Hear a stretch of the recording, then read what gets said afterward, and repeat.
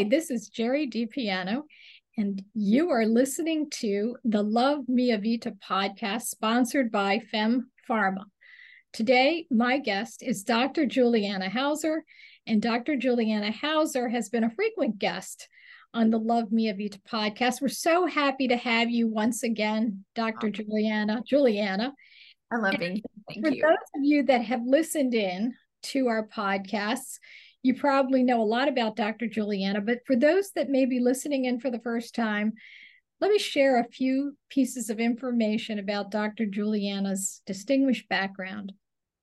She received her PhD in counseling education from the College of William and Mary, and she is considered a thought leader and sexpert who dives deep into the hard-to-have issues that we all need to be having. She leads conversations about relationships, about agency, sexuality, intimacy, and so much more. And she's also a lot of fun. So when we have these conversations, and I'm sure when she has those with her patients and others that she counsels, she has a sense of compassion, a sense of understanding, but also a sense of humor that is so important, particularly when we are dealing with difficult to have conversations. So Dr. Juliana Hauser, we are so happy to have you. And at the end of this program, don't let me forget to mention your website so that our visitors, listeners, and viewers have the opportunity to check things out. And if they want to consult with you, they can find you. Great. Thank you. I always look forward to our conversations, Jerry. Likewise. Now, today we are taking a little bit of a different turn because we predominantly have conversations that impact the individual, so the patient or client, if you will. And this is certainly something that could be of interest to anyone listening in, but it should be particularly important for healthcare practitioners because we're going to have a conversation about holistic sexuality and the competencies or the need for additional competency for all healthcare practitioners. It is an important topic. It's a topic that is often not invested into any great extent in medical school education, which is something we're hoping to support going forward because it is an initiative that's quite important. And I know, Dr. Juliana, this is something that is near and dear to your heart. You'll be able to find this, by the way, on the FemPhar website as a blog post, and we'll have a lot of detail on this. So whether you are a layperson or a professional, you can read about it as well. But when we think about addressing these issues with a healthcare practitioner, irrespective of what your specialty may be, could be gynecology or dermatology or plastic surgery, we all need to have a basic understanding of sexuality and sex. And sex education is fundamental to that. Unfortunately, healthcare practitioners, not because they're not compassionate, are often not engaging in these conversations. And there are many reasons that have been cited in the research that is available to us. One is the lack of time. And I'm sure any healthcare practitioner, or even any patient or client listening in, can appreciate that healthcare practitioners are overwhelmed with patients. It started even before the pandemic, but certainly it's just been exacerbated. And then there is the training aspect. We know that medical school training lacks specific coursework in sex education and intimacy and things of that nature. And then there are some personal issues, and we talk about one's own embarrassment or potentially the patient or client's lack of, let's say, understanding of the value of sex and sexual intimacy, and may feel violated by having their HCP broach that subject. But we're going to talk about that, and I'd like to start off with sort of the self-assessment, starting with what should a healthcare practitioner do as sort of the groundwork. Mm-hmm. Yeah, and it's we've talked about this quite a bit. It's a passion for both of us, and one of the places that when I'm talking directly to a healthcare provider is I want to start with such compassion for you are also a human who, if you're in the United States, you have, like all of us, not been properly sex educated, and that's just all of us. None of us have been given the proper education that we need to have, regardless of what your profession is. Although there's an assumption that if you've gone to medical school, if you've had any kind of medical training, that you will have had something different, something more than the rest of us. And as we know, that isn't always the case. So where I want to start is you and your sexuality as a healthcare provider matters just as much as you providing that for your practitioners. So I want to start there. Is please do sex education that's in an evolved and holistic way for yourself, because you need to have support in who you are as a sexual person in your sexual journey. And by doing so, the evolved holistic sexuality education that's available now will help you to as well look at your bias, your places that your values intersect with other parts of your work. And that's really important. And that's kind of where we're heading through once we talk about the personal part of it. The other part that I think that is an unfair assumption that people give to healthcare practitioners is that they automatically feel comfortable talking about sex or someone else's sex life. And that's not true either. Again, if it's not part of your medical training or your specialty, and you weren't sexually educated properly as a person, then the assumption that you're comfortable with it is erroneous. It may be true, but it's not an assumption that we can make. So if you're doing your own work and getting comfortable with the topics in your own skin and your own sexual journey, then that is going to help you for those patients that either are very comfortable and you're kind of surprised by their openness or what they're experiencing sexually and need support in, or to help those who are feeling the taboo-ness of the topic. Your comfort level will help in a multitude of ways. The last point I want to make is if you're getting support, not just in the education of it, but also your own sexual journey, we forget that, and I get this in my field too, that we hear a lot of stories. We hear trauma stories that have a sexual nature to them. We work with people who have had sexual violence.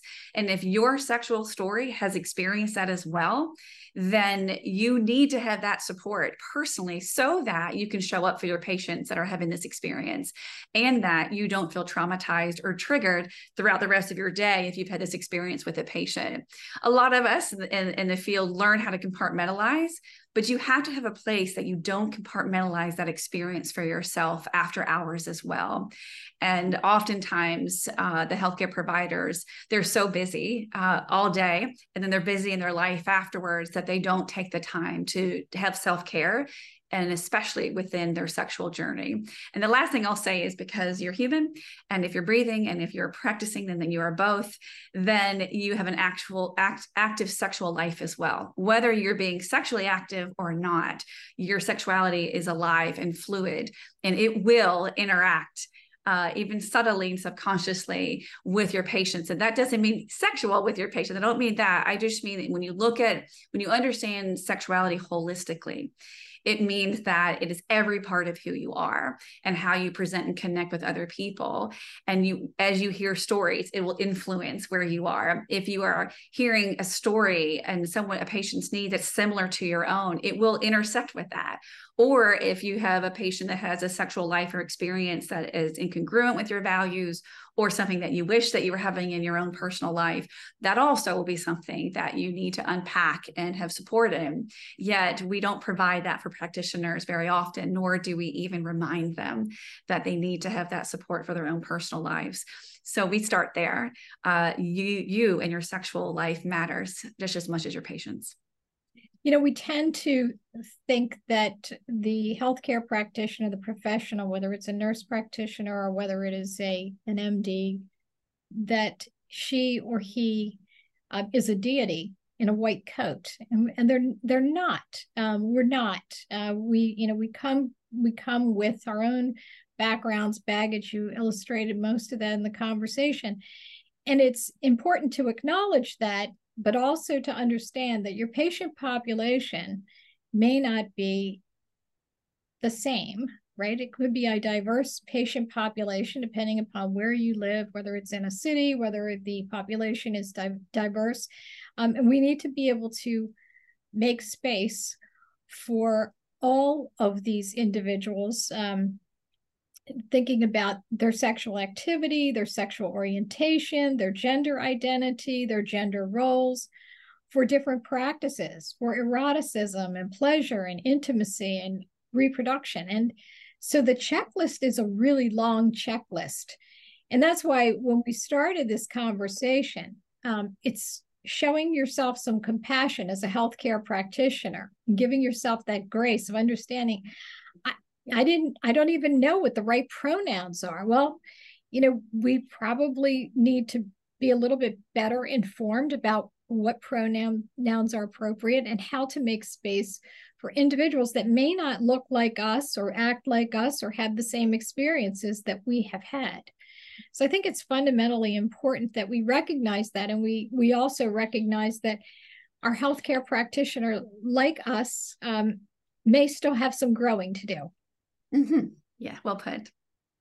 And so we talk about, or you talk a lot about, sexual agency, and in the context of the healthcare practitioner, we should revisit that topic as it pertains to the healthcare practitioner, because it is really important. So as part of that self-assessment. Mm-hmm.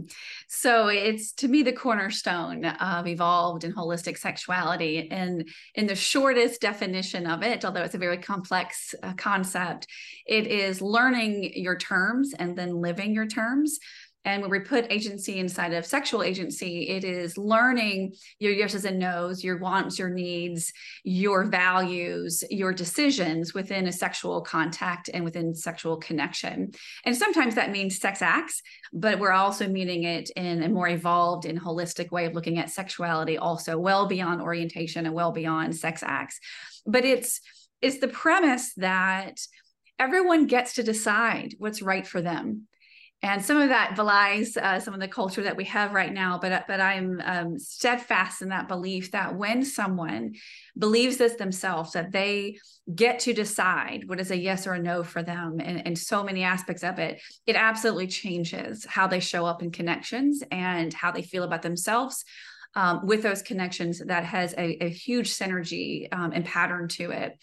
It also means that you understand that you have a responsibility, not just a right to it, but you have a responsibility of knowing your yeses and nos, and a responsibility for doing that self-exploration, and for being somebody that when someone's connecting with you, you allow there to be agency for them as well. And that's complicated. It's complicated when there's conflict and difference of needs and wants. It's complicated when there's different values that are at play. And it's complicated to navigate all of that. But if you are somebody who is holding to the belief of sexual agency, you see it as a right, a responsibility, and a community.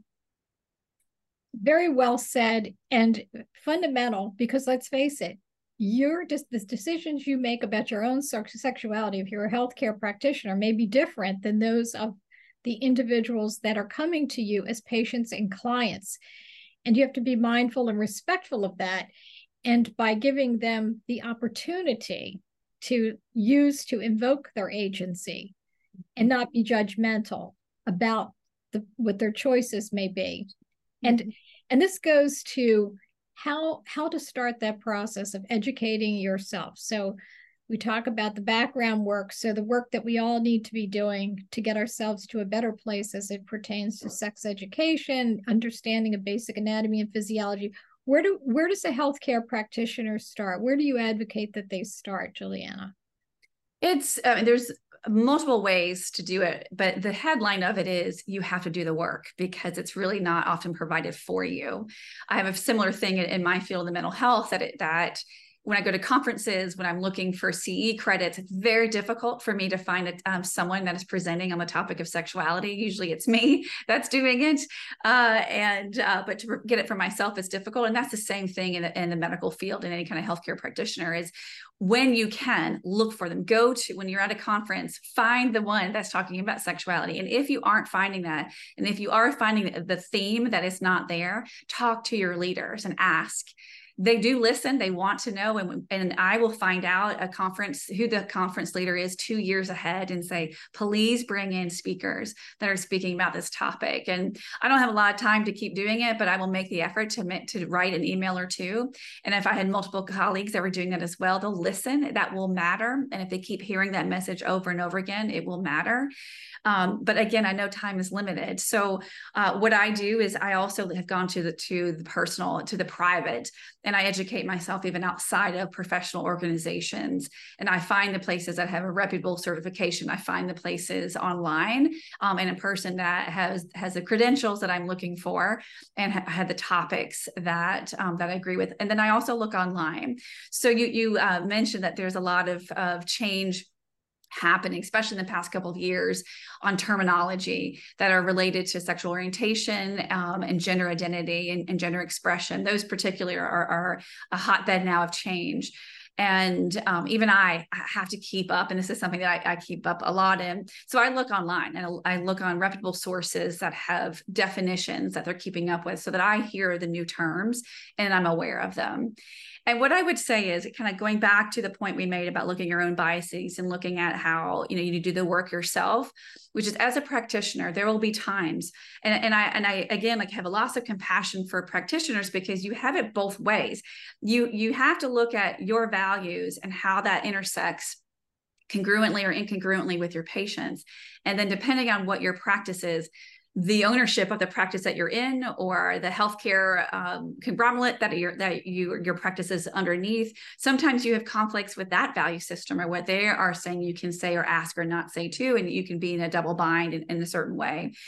And that can come forward even with the value system of gender identity, and using those terms or educating yourself on that.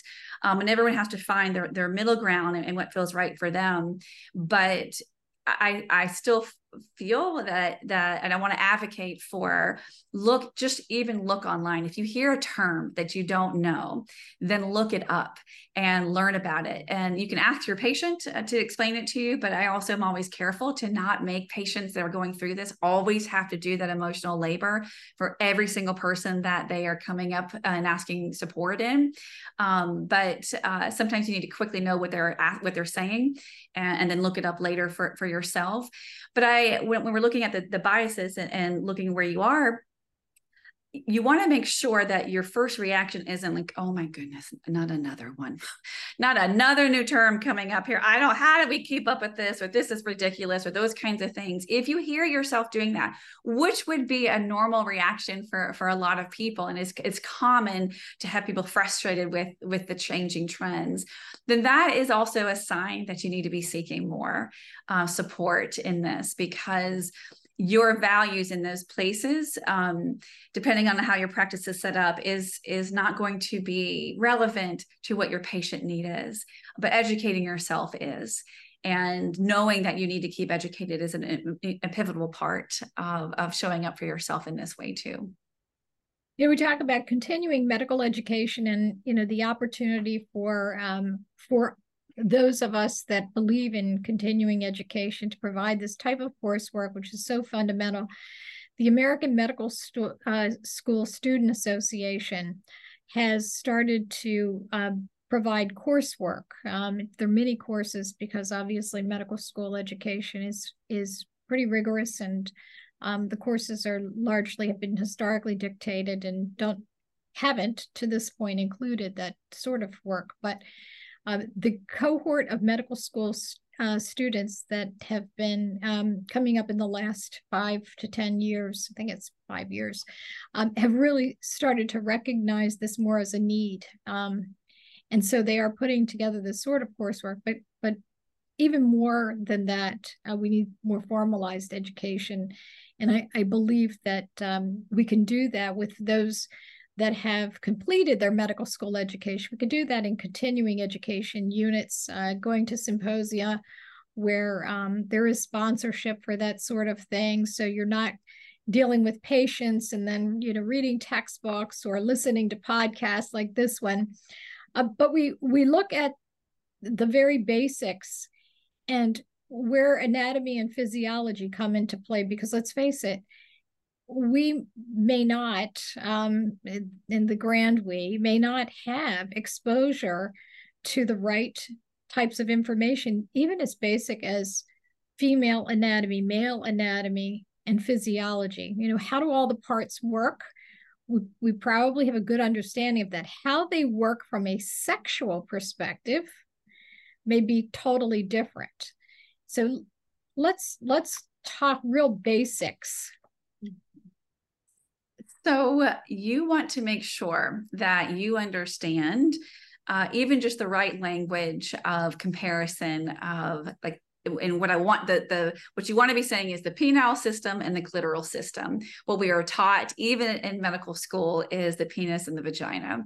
And that is an incorrect comparison. And it is still surprisingly used a lot in the medical field. And so just even up leveling yourself to that terminology makes a big difference. And then you want to back it up the education.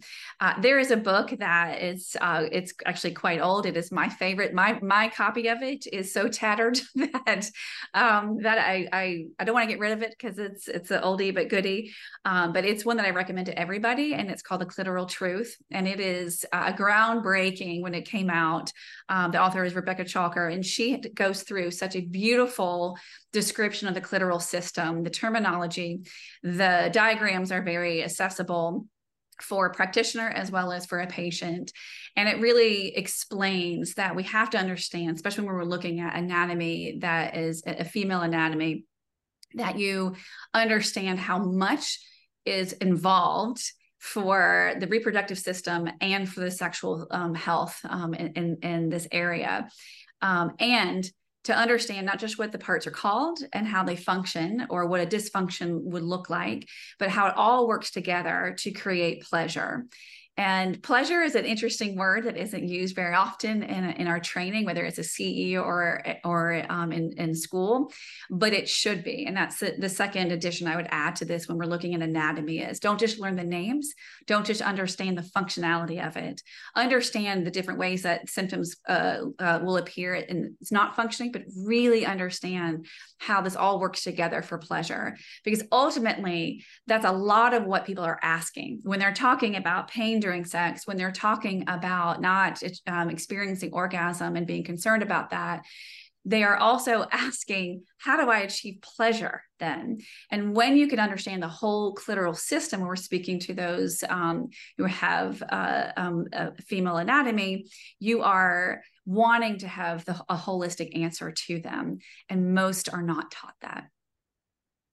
And that is something that will evolve. So it's not something that is static. It's something that will evolve. It's not relegated to a certain phase of life. So when the topic of sex and sexuality is discussed, sometimes we have a bias to think about, sex is something and pleasure is something that young people enjoy. And we should think about this not as a phase of life. And I know you point that out, that sexuality is ever changing. And so thinking about how pleasure plays into that, and I love the word plays because we want to make it fun, right? Mm-hmm. So, yes. So help me to understand that sexuality is ever changing and fluid. Mm-hmm. So it's, again, one of the few things that we all have in common is that we have sexuality. That doesn't always sound like that makes sense because we have been taught a very, very narrow view of what sexuality means. But again, with a holistic lens to it, our sexuality changes. It changes as we grow. It changes as our anatomy matures. It changes as we have interactions in relationships, with political interactions, with our era. It changes with our culture. If you have any religious views of it, we are constantly reworking our relationship with sexuality. Some of that involves our body, and some of it involves society. Sometimes it involves social constructs, and a lot of it can be a spiritual and individual endeavor too. It is rare that we have all of our sexuality be a static thing. There's often things that stay the course for us, and values or our own experience with it. But most of the time, we have a very different, like what would be a yes to us at this age can turn into a no, and vice versa.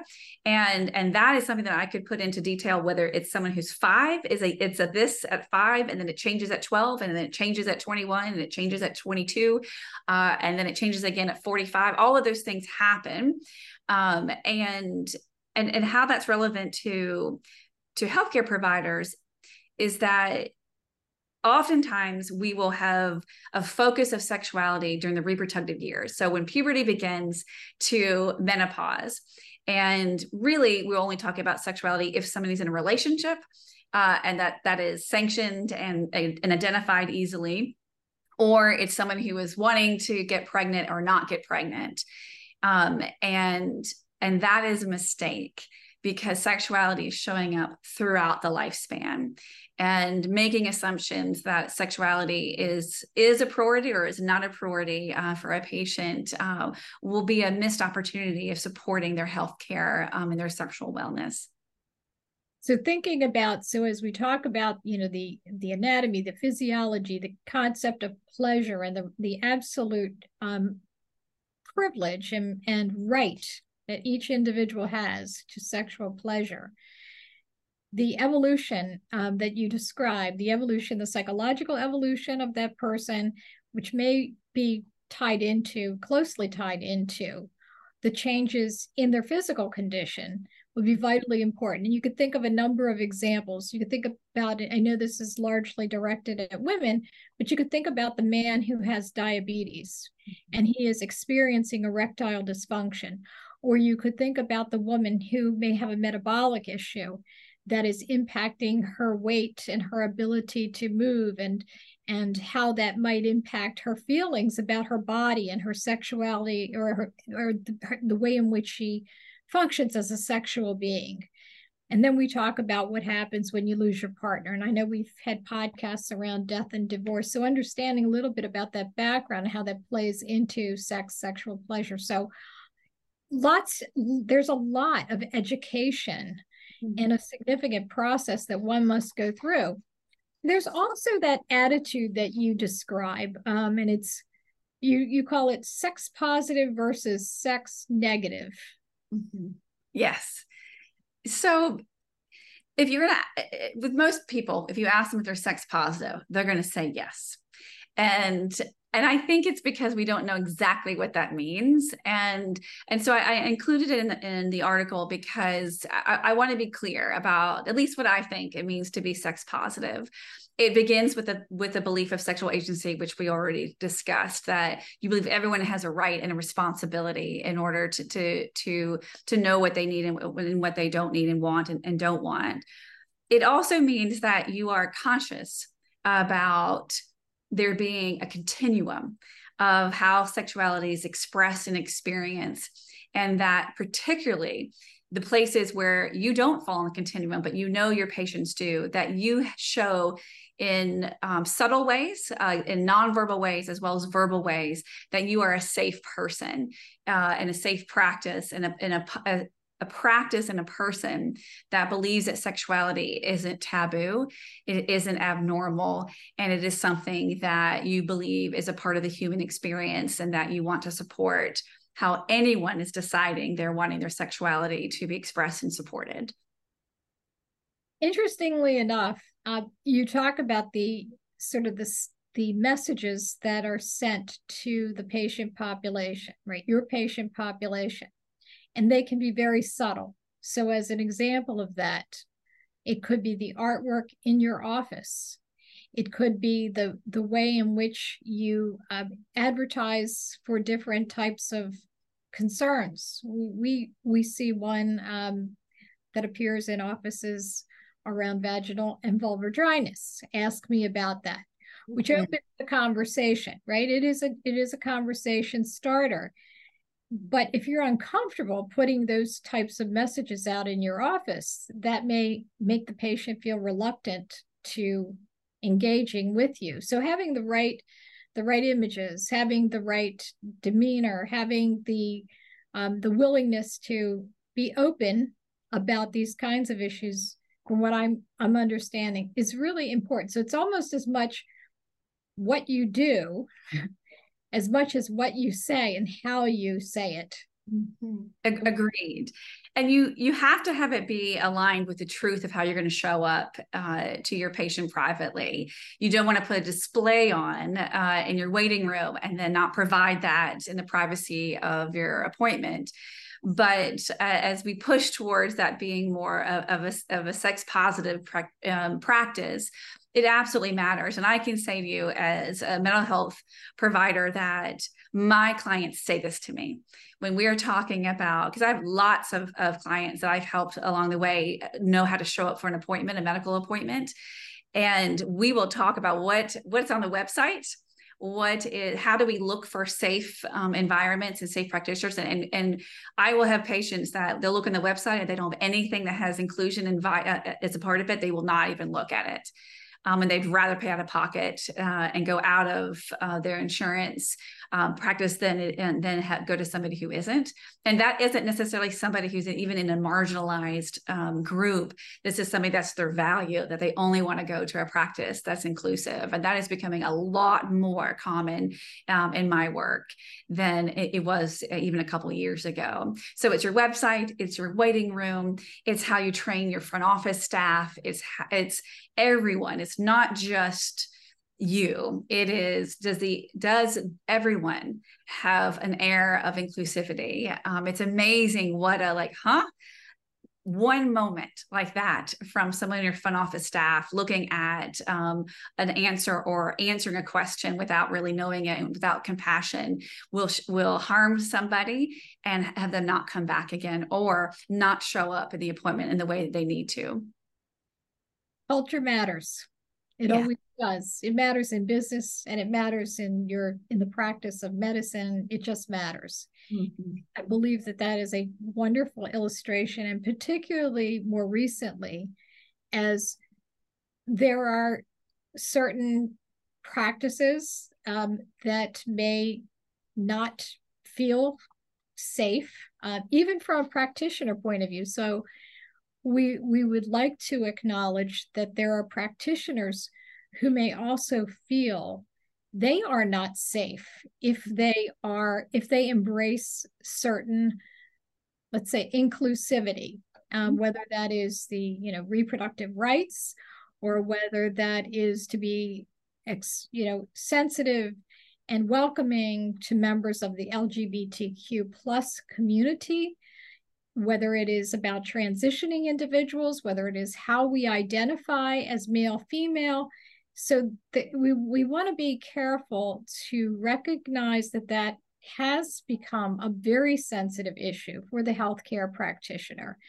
And there is likely to be more to be discussed along these lines. We won't cover that in this podcast, but if it may feel uncomfortable for you listening as a healthcare practitioner, or possibly if you are a patient client, to be mindful that your HCP, depending upon where she or he practices medicine, may feel vulnerable. Let's put it that way. May feel vulnerable to different types of views, philosophical, religious, and otherwise.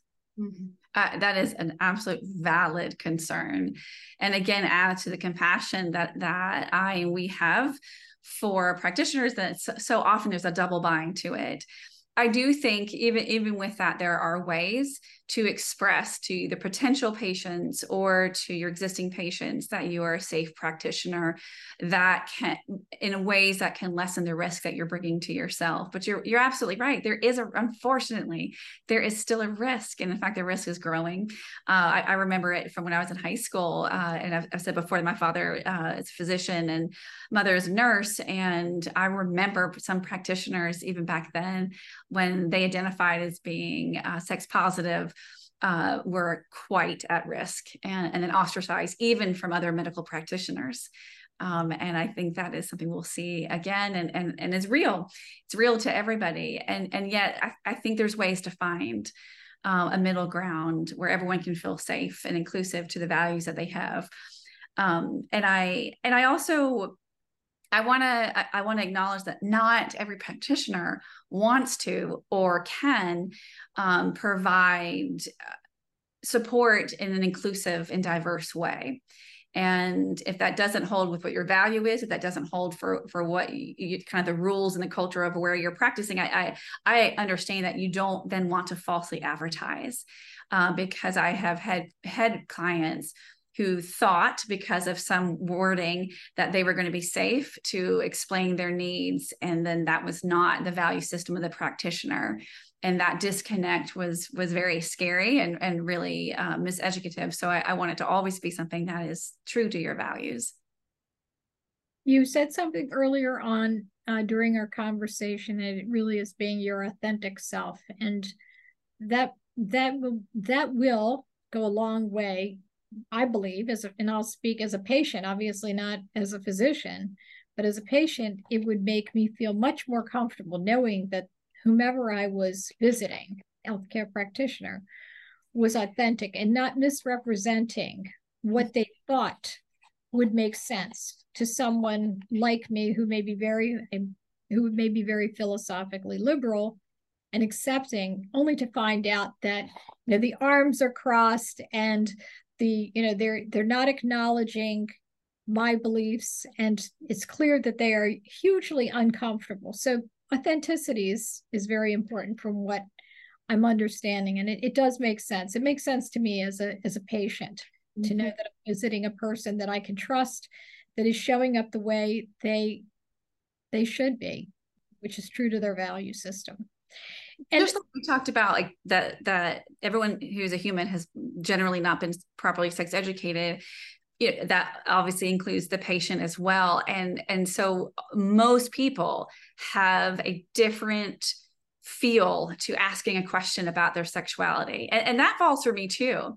I've moved quite a bit. And so I've had to often recreate my medical support team every time that I've moved.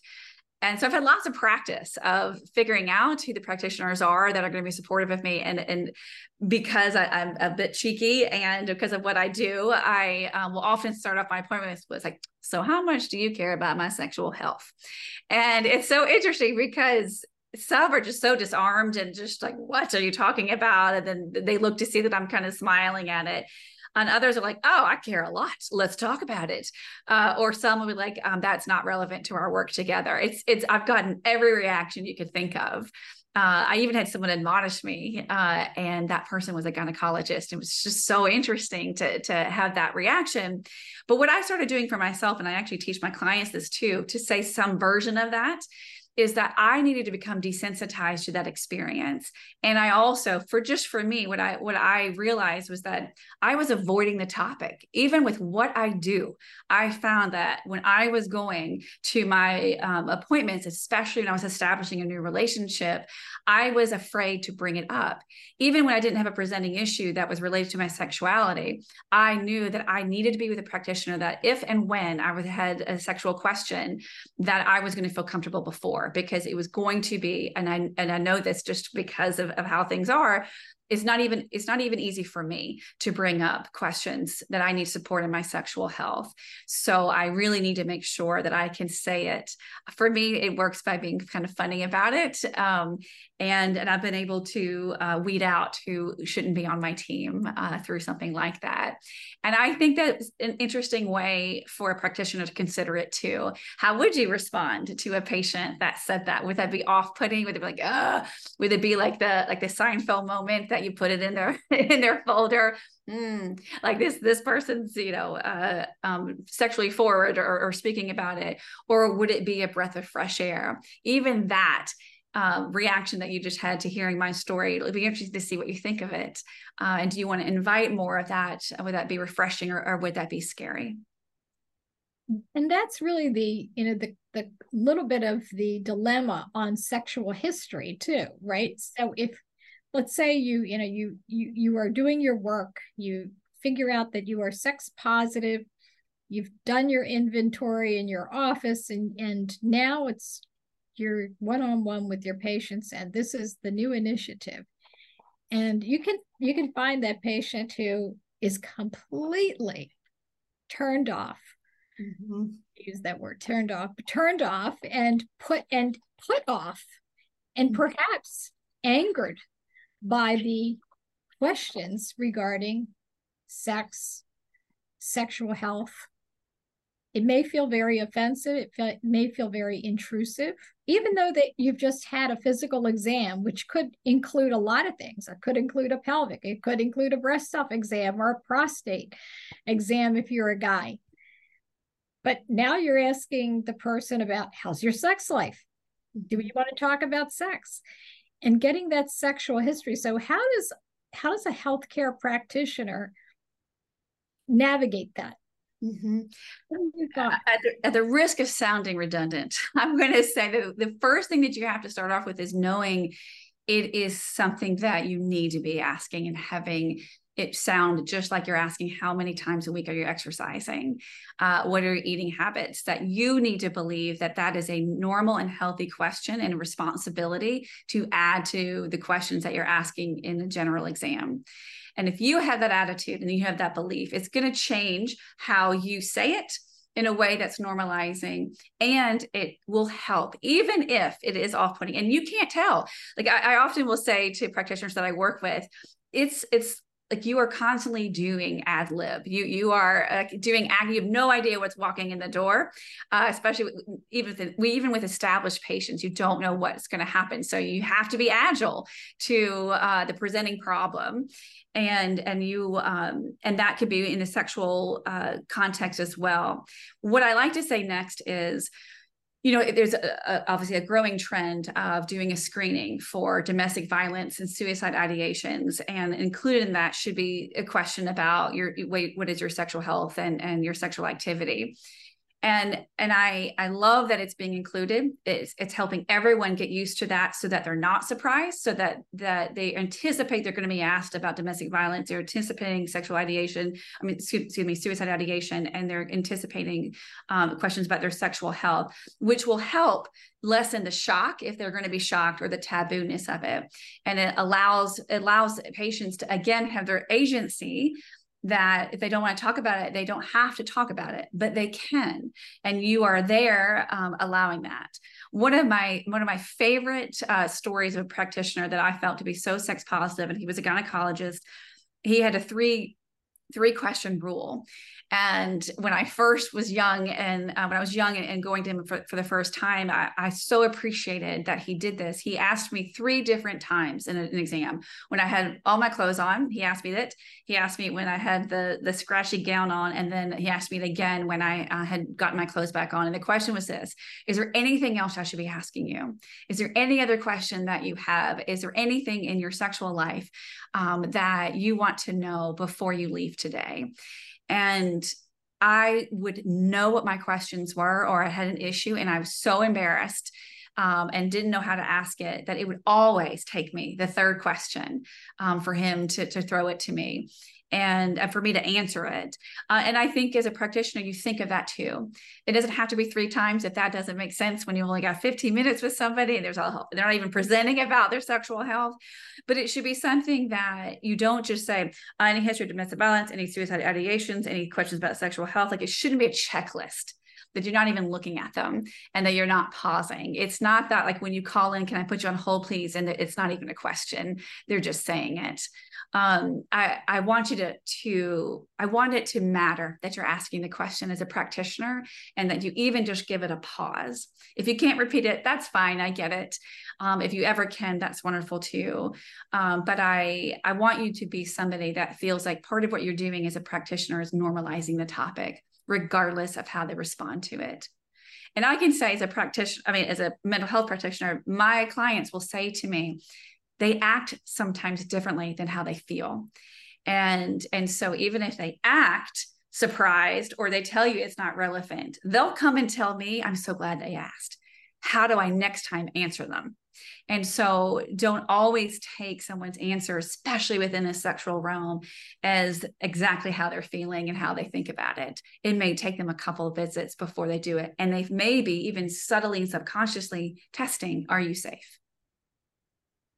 And I'm curious about putting information like that in a chart, because we know that that information, again, this is all electronic these days, but putting that in an electronic record, particularly if you're talking with a person that might be very, very reluctant to share, but ultimately shares because there is a concern. Maybe a relationship is souring because of a particular issue on sexual dysfunction that may be caused by another medical problem, diabetes, heart disease, what have you. And they're concerned about the relationship, but they don't necessarily want it in a record. So options, should an HCP give a patient an option to incorporate that in a medical record, or how does one go about that? What are your thoughts on that? You always have to defer to the ethical codes of your profession and the practices of the practice that you are working within. So that goes first. And then if there's room within all of that, then what I think is best practice is to say this in writing and to your patient verbally, that I want to ask these questions and I want you to be able to answer honestly and fully. And I also I will limit what I put into your records for your confidentiality and to help you feel like you can say it to me.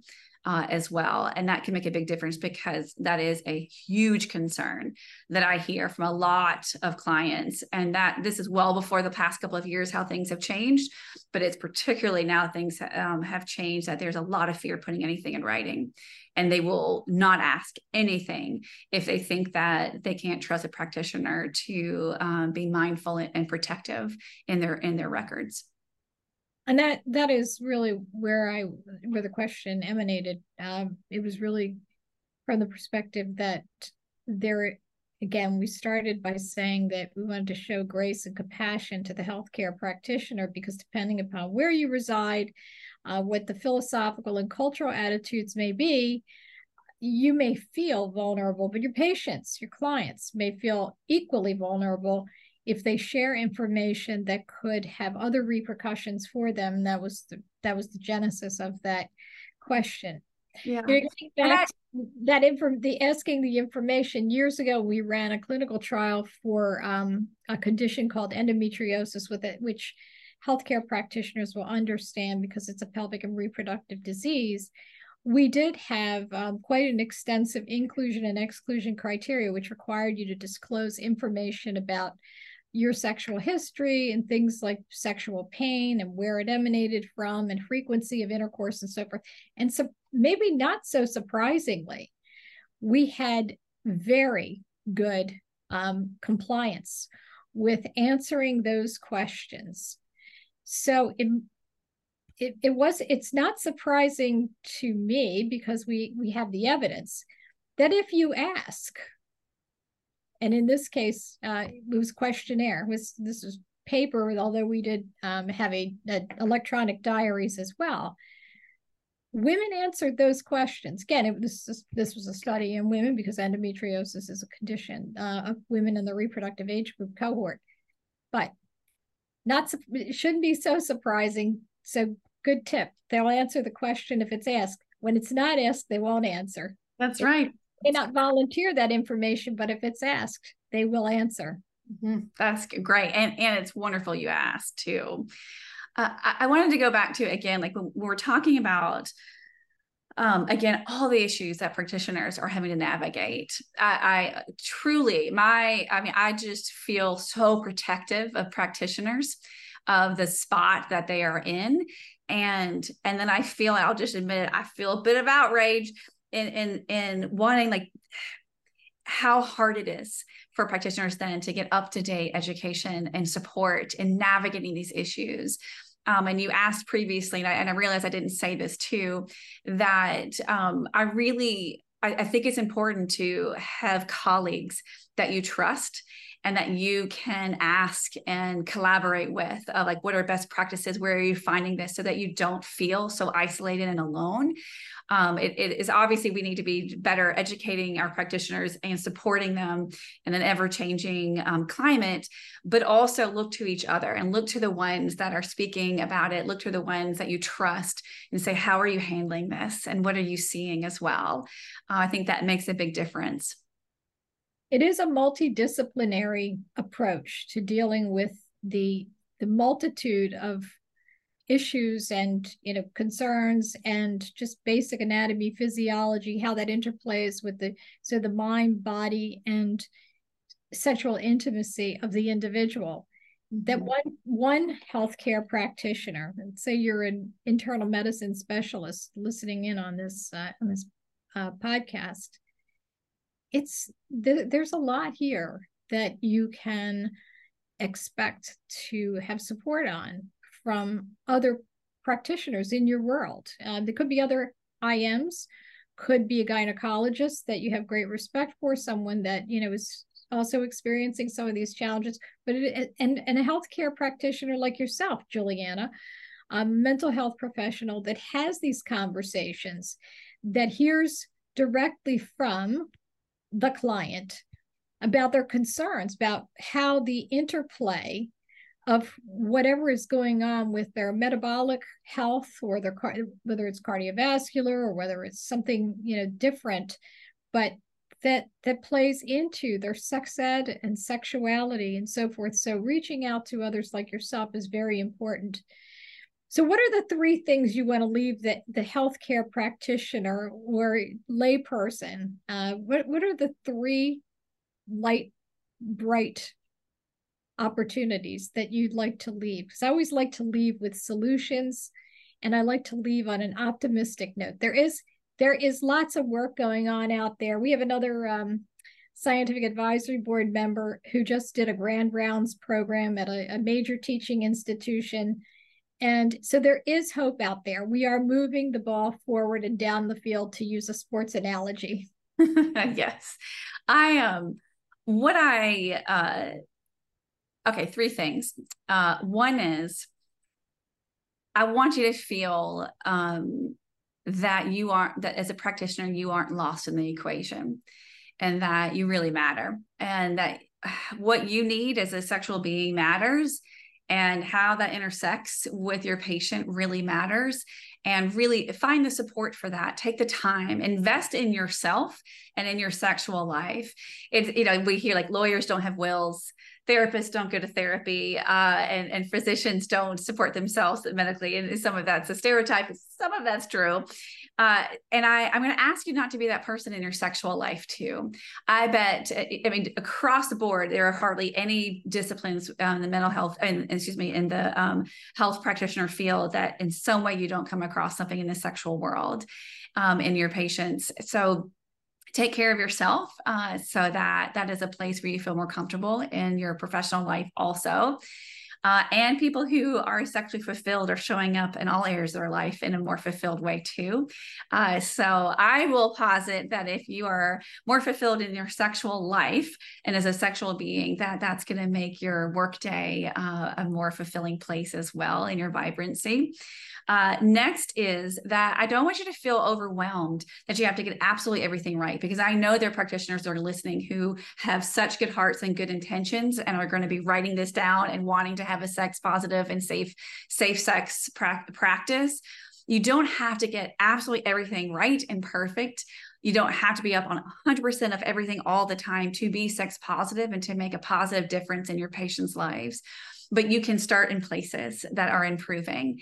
And I can tell you that the difference it makes when I get to hear a client have a positive experience, even if the practitioner never knows it, that it makes a difference. So your efforts will make a difference in somebody's life.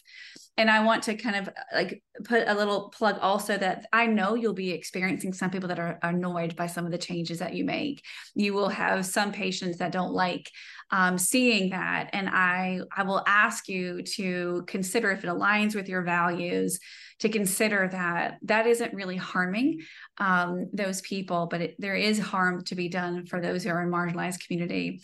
And I always encourage my clients to go back to the practitioners who are making a difference and tell them directly, so that they know those efforts that you've put in, because it is often an extra effort with everything else that you're undertaking.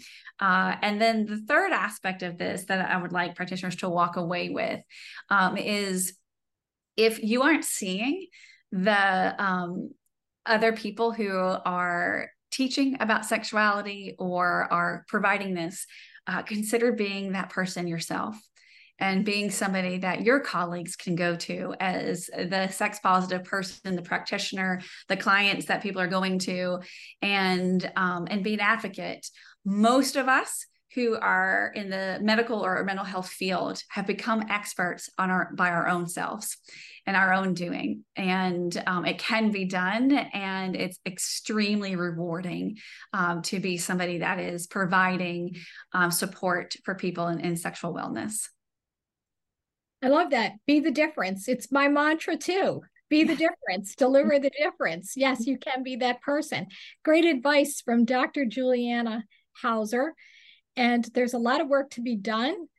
I will tell you, behind the scenes, there are a lot of folks, Dr. Juliana and others that we have met through FemPharma, that are working with the medical community to forge this education ahead, and to have medical schools begin the process of adopting this into medical school education.